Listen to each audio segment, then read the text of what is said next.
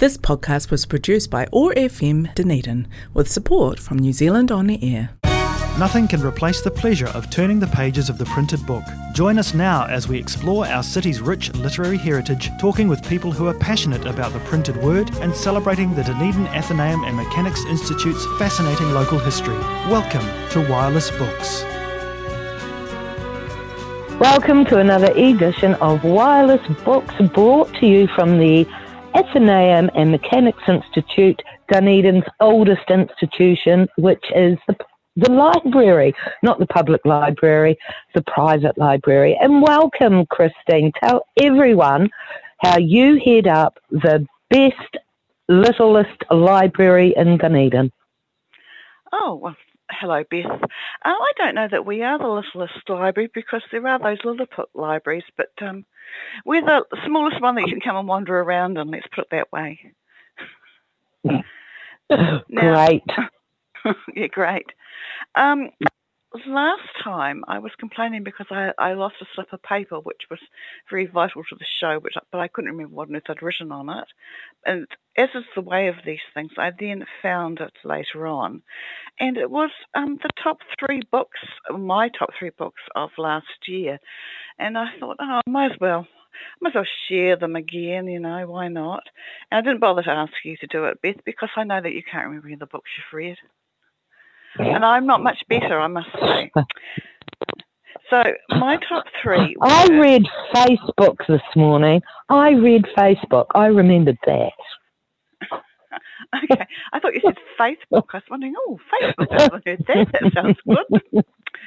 Anyway, my top three for last year were The End of Men by Christina Sweeney Bird, which was a story about a pandemic. Yes, that killed. I read that. I remember. Mm-hmm. And I've been pressing it on people, and almost all of them have enjoyed it. And some of them have been men, so it's not men can read it without feeling too paranoid. No, it's not an anti-man book at all. It's very positive to keep men going in this world. It was a great book, but very coincidentally written just before the start of that awful COVID pandemic when it first arrived. So, and that was totally coincidental. Yep, it's just something was in the air. Now, my next one is Not a Happy Family by Shari Lapena, which I thought was just the most amazing thriller I have read in a long time. As you know, I tend not to read the books all the way through. I sort of skim through, get the flavour. But that one, I started to skim through, and I was like, whoa! And I kept going, and I read the whole thing, which I think is a pretty high endorsement. Yes, endorsement. That's right. There were some other. In fact, I think last year was very good for thrillers. I mean, The Heights by Louise Candish and The Burning Girls by C.J. Tudor. And I also liked A Line to Kill by Anthony Horowitz. But, I just thought Not a Happy Family just was that little bit extra. So, and I guess the other... Did I read that? I'm sure you would have, because I think I was so enthralled by it. I imagine I would have pressed it upon you. It was about... a family that wasn't a happy family, and the parents were killed, and it was just all these secrets kind of tumbling out, and at various points there were three siblings, and at various points it looked like it was one of them who done it, and then, oh no, I think it's the other one. Oh no, I think it's the other one. I do remember, and the only reason why I had to be prompted on it, it was set in Australia, wasn't it? No, it was America. America. Oh, but they were tennis coaches, the parents. Oh no, that was... No. Oh, no, I haven't read it. Sorry. That was Leanne Moriarty. And anyway, the other one I really loved was Richard Osman's The Man Who Died Twice, which was the follow-on to the Thursday Murder Club. So, if you want to, feel free to chip in with some of your favourite books. In fact, you could even do it next time we talk about books. But shall we talk about the newest books I've got for the library? Oh, would you? Yes, I will. Now, the first book I've just picked up is by Anne Cleves, A Bird in the Hand, and it's actually not a new book. It's the first book she wrote that got published, and it doesn't have any of her well-known detective. It's not a Vera book, it's sort of I think she sort of got into her stride when she hit on Vera, but they've sort of been reissuing her books, and we don't have them all in the library, so I've been sort of slowly sort of whittling away and trying to complete the collection. So this is actually a book about bird watchers or twitchers in England, and a young bird watcher is found dead on the Norfolk coast, and it's a bit of a mystery because everybody liked him, or did they? And then it's investigated by an elderly bird watcher, George Palmer Jones. So he decides to investigate the brutal crime in between, of course, looking at books at birds. Can't get my words right today. Oh, well, anyway, if you could just put that book aside for me, that's all I'd like to say. Okay. Rightio. So that's the first Anne Cleves. So if nothing else, it's sort of an interesting book to read just to see the development. Now, because in the Vera books particularly, of course, Vera Stanhope, her late father was a twitcher, and in every book it always mentions Vera's father and the birds twitching or different little information about it. So Anne Cleves, I don't know much about her as a person, but she obviously has a real interest in birds. Well, I don't know that much about her myself, but one thing I do know is one of her jobs that she had before she became a successful writer was as a cook in a bird sanctuary.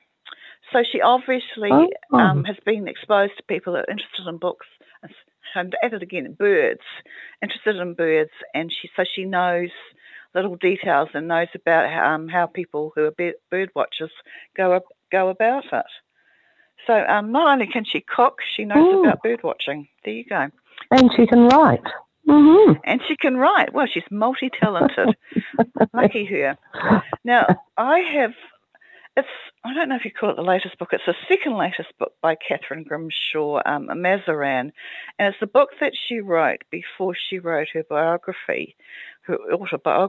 And I don't know, for whatever reason, I've been buying Catherine Grimshaw's novels for a while now, and they weren't really that popular. I mean, maybe one or two people would read them, and I sort of gave up on her, and I thought, I can't force Catherine Grimshaw on anybody, I'm just giving up. And then she wrote her autobiography, and it sort of was covered in the Listener, and it was a bit of a sensation, and people said, oh, have you got Catherine Grimshaw's autobiography? And so I got it, and it was in the book club. And then the people in the book club who read the autobiography sort of said, oh, what books have you got by her? And then they started reading all her books, and then they said, oh, you haven't got this book called Mazarin. And I said, no, because nobody liked her. So anyway, and to start with, I couldn't even remember the name of it. And I actually, if you put me under oath a month or so ago, I would have said, I've never even seen that book. I don't know what you're talking about. But anyway, I ordered it from the university bookshop, and they brought it in to me, and I looked at it, and the cover I instantly recognised. I thought, oh, well, actually, I have seen that book.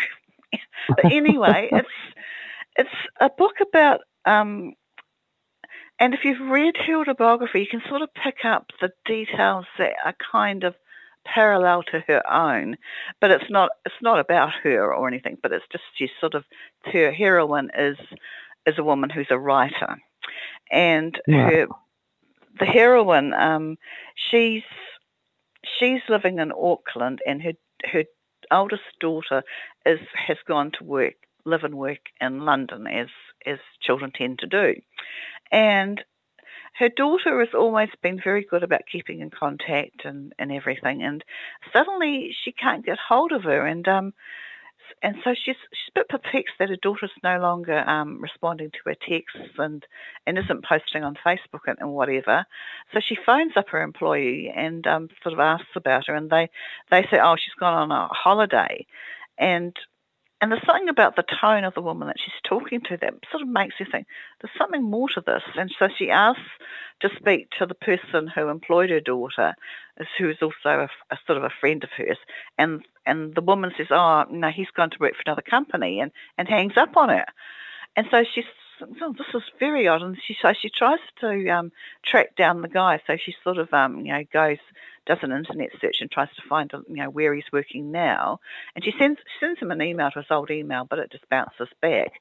And she can't find him. And it's just sort of perplexing. And she's sort of, to start with, she's a little bit worried, but not.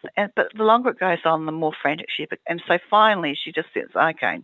So she takes herself over to London and starts trying to track her daughter down, and it leads her through all these byways, and it's she sort of ends up getting involved with people who possibly might be Islamic terrorists, and it's all mildly alarming. And at the same time, she's sort of dealing with a difficult relationship with her mother. So, yeah. So I think all the people who lapped up her autobiography are just going to love this one, because they'll be going, oh, yes, that's just like her own mother or whatever, as we tend to do with books. So, but I think she is a good writer. I don't know why I couldn't get anybody interested in her. But now that they've read about her personal life, suddenly they want to read her fictional stuff. I don't get it. Art imitating life. Yeah, or such. Now, I've also got the latest John Grisham, and it's called it's called The Judge's List, and it's a return to the heroine of a previous book, which was The Whistler, about Lucy Stolch. I'm in a place with terrible lighting and I can't really read it properly. It's white writing on a black background, and so even though I have my glasses on, it's getting a bit fuzzy on me. No, but anyway, I actually feel your pain. Yeah, I know. I don't know why they do that, but she works in this government agency in Florida which investigates judicial corruption. And in The Whistler, she found a judge who was accepting money from the mafia, essentially, and she took everyone down, and everybody's in jail and stuff. But she was attacked and almost died in the process.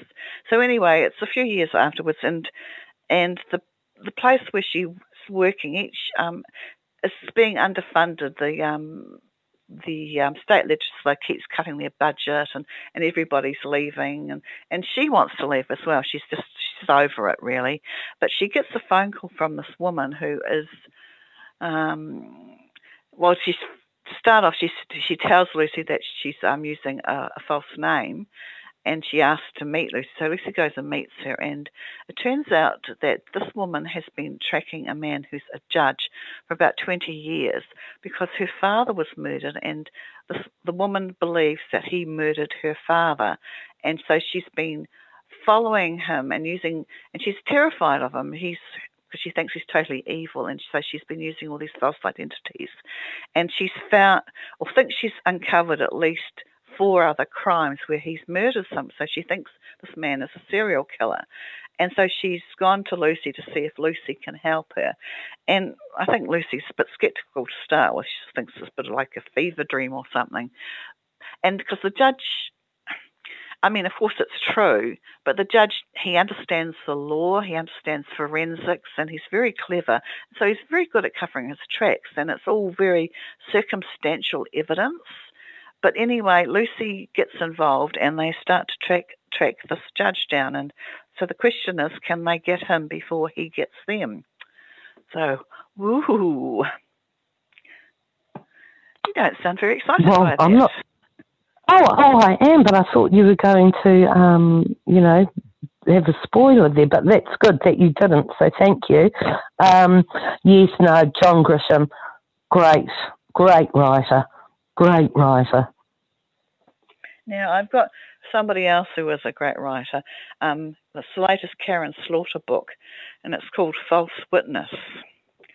Now, at the back of the book, she has a little bit of an explanation, and she said that when she first started writing, she didn't want to link her books to real-life events. She wanted her books to sort of be a bit timeless and stand out of time, so you couldn't read them and think, oh yeah, that's the 1980s or whatever. They just were. She just wanted to write a real thriller book where you didn't stop to think, oh, well, they wouldn't do that now or whatever. But as she's gone on, she started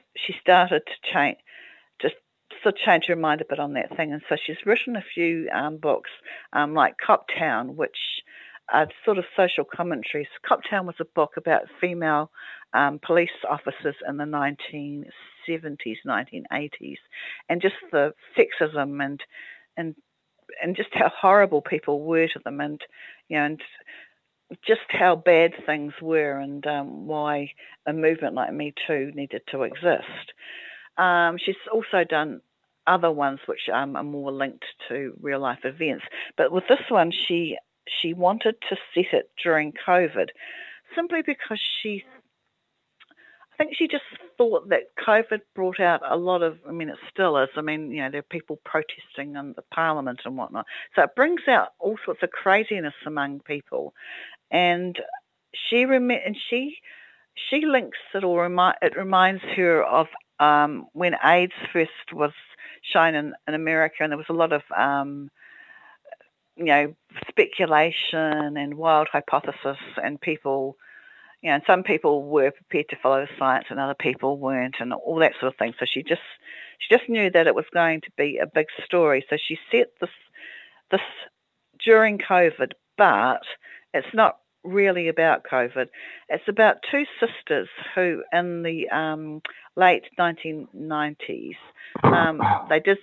they did something terrible, but they got away with it. But it's kind of affected them, and one of them has become a hopeless drug addict, and the other one has actually she's come good. She's now a lawyer and doing well. I wouldn't say she's doing well, but she's working and she's doing okay.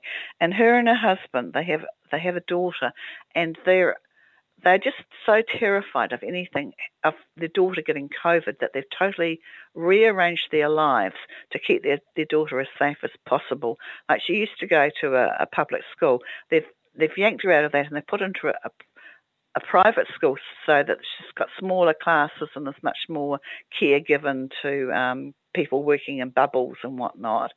And so because of that, she's gone to work as, before she was more like a public defender type person, or sort of a real passion lawyer. And now she's joined a big firm, and she's just sort of there for the money because she needs to pay for this private school for her daughter.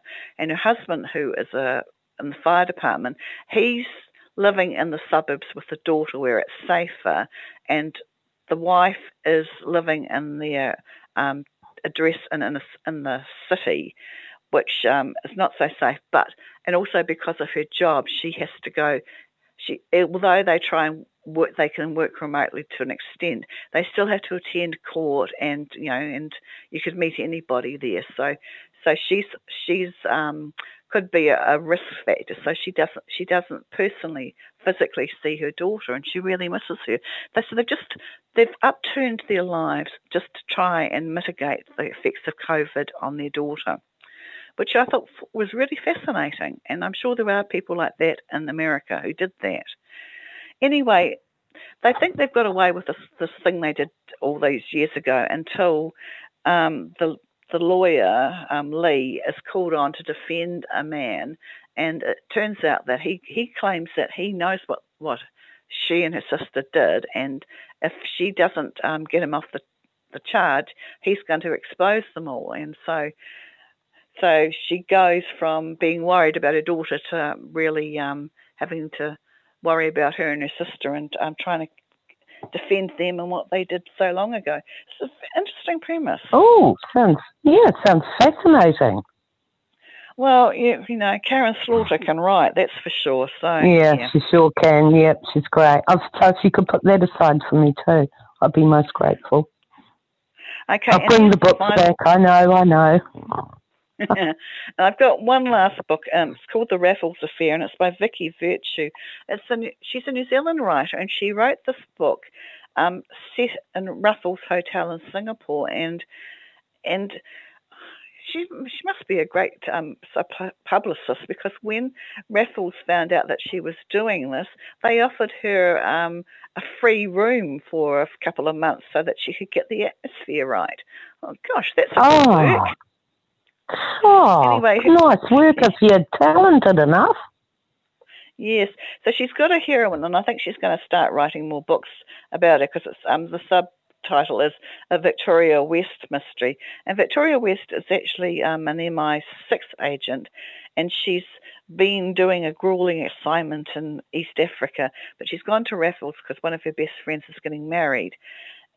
But before the wedding can take place, the groom is kidnapped, and one of the ransom demands is that the police aren't called in. So, of course, Victoria steps up and tries to get to the bottom of everything. And so murder and mystery ensues. Now, should we have a quick sting, and then we'll have time for just a very, very short... Why not? For more information on the Dunedin Athenaeum and Mechanics Institute, go to www.dunedinathenaeum.org.nz. That's Dunedin, ATHENAEUM.org.nz. Welcome back, everyone. Now, I've just got a short thing that we'd talk about from 100 years ago, from the 29th of June 1921, and it's about dentistry, and it's a bit amusing, so I thought we'd go out with a bang. Dentistry on the West Coast. There are sturdy folk in South Westland, a man of 60 years of age who had 20 teeth pulled by a compassionate dentist on a walking tour, thereafter sung 2 songs and gave recitations, while the heroine of another wayside extraction, who was in the midst of baking, nursed her baby whilst the tooth was drawn, and then insisted upon handing around afternoon tea to the coach party. So that's a dentist who is touring the West Coast and ends up extracting teeth on the way. It's a bit of a busman's holiday for him, isn't it? Oh, yeah. Very true. You know, just stopping on my bacon, and now that you've taken my teeth out, come in and have some lovely scones. Happens all the time. Oh, it's that good West Coast hospitality. Oh, wow. Well, I think that's probably enough, don't you? Oh. Well, no, I'm still I think that's hilarious about the travelling dentist. And you know, they were I still can't believe 1921 is like 100 years ago. Wow, yeah. You know what I mean? I think things were still quite primitive in a lot of ways in remote areas, and so it's not surprising people just didn't have access to dentistry. I'm surprised her husband didn't pull her tooth out for her. Maybe she was a bit squeamish. All right then, everyone. Oh, well, look, thanks for those new books, Christine. Keep them coming. Looking forward to a whole year's worth of delightful reading, new and old favourite books as well. And look, until next time, everyone, happy reading. Happy reading. Nothing can replace the pleasure of turning the pages of the printed book. Wireless Books on Otago Access Radio explores our city's rich literary heritage, talking with people who are passionate about the printed word and celebrating the Dunedin Athenaeum and Mechanics Institute's fascinating local history. Tune in every second Saturday at midday for reviews and discussion about books old and new. Wireless Books on 105.4 FM, 1575 AM and live in podcast from www.oar.org.nz. This podcast was produced by OAR FM Dunedin with support from New Zealand On Air.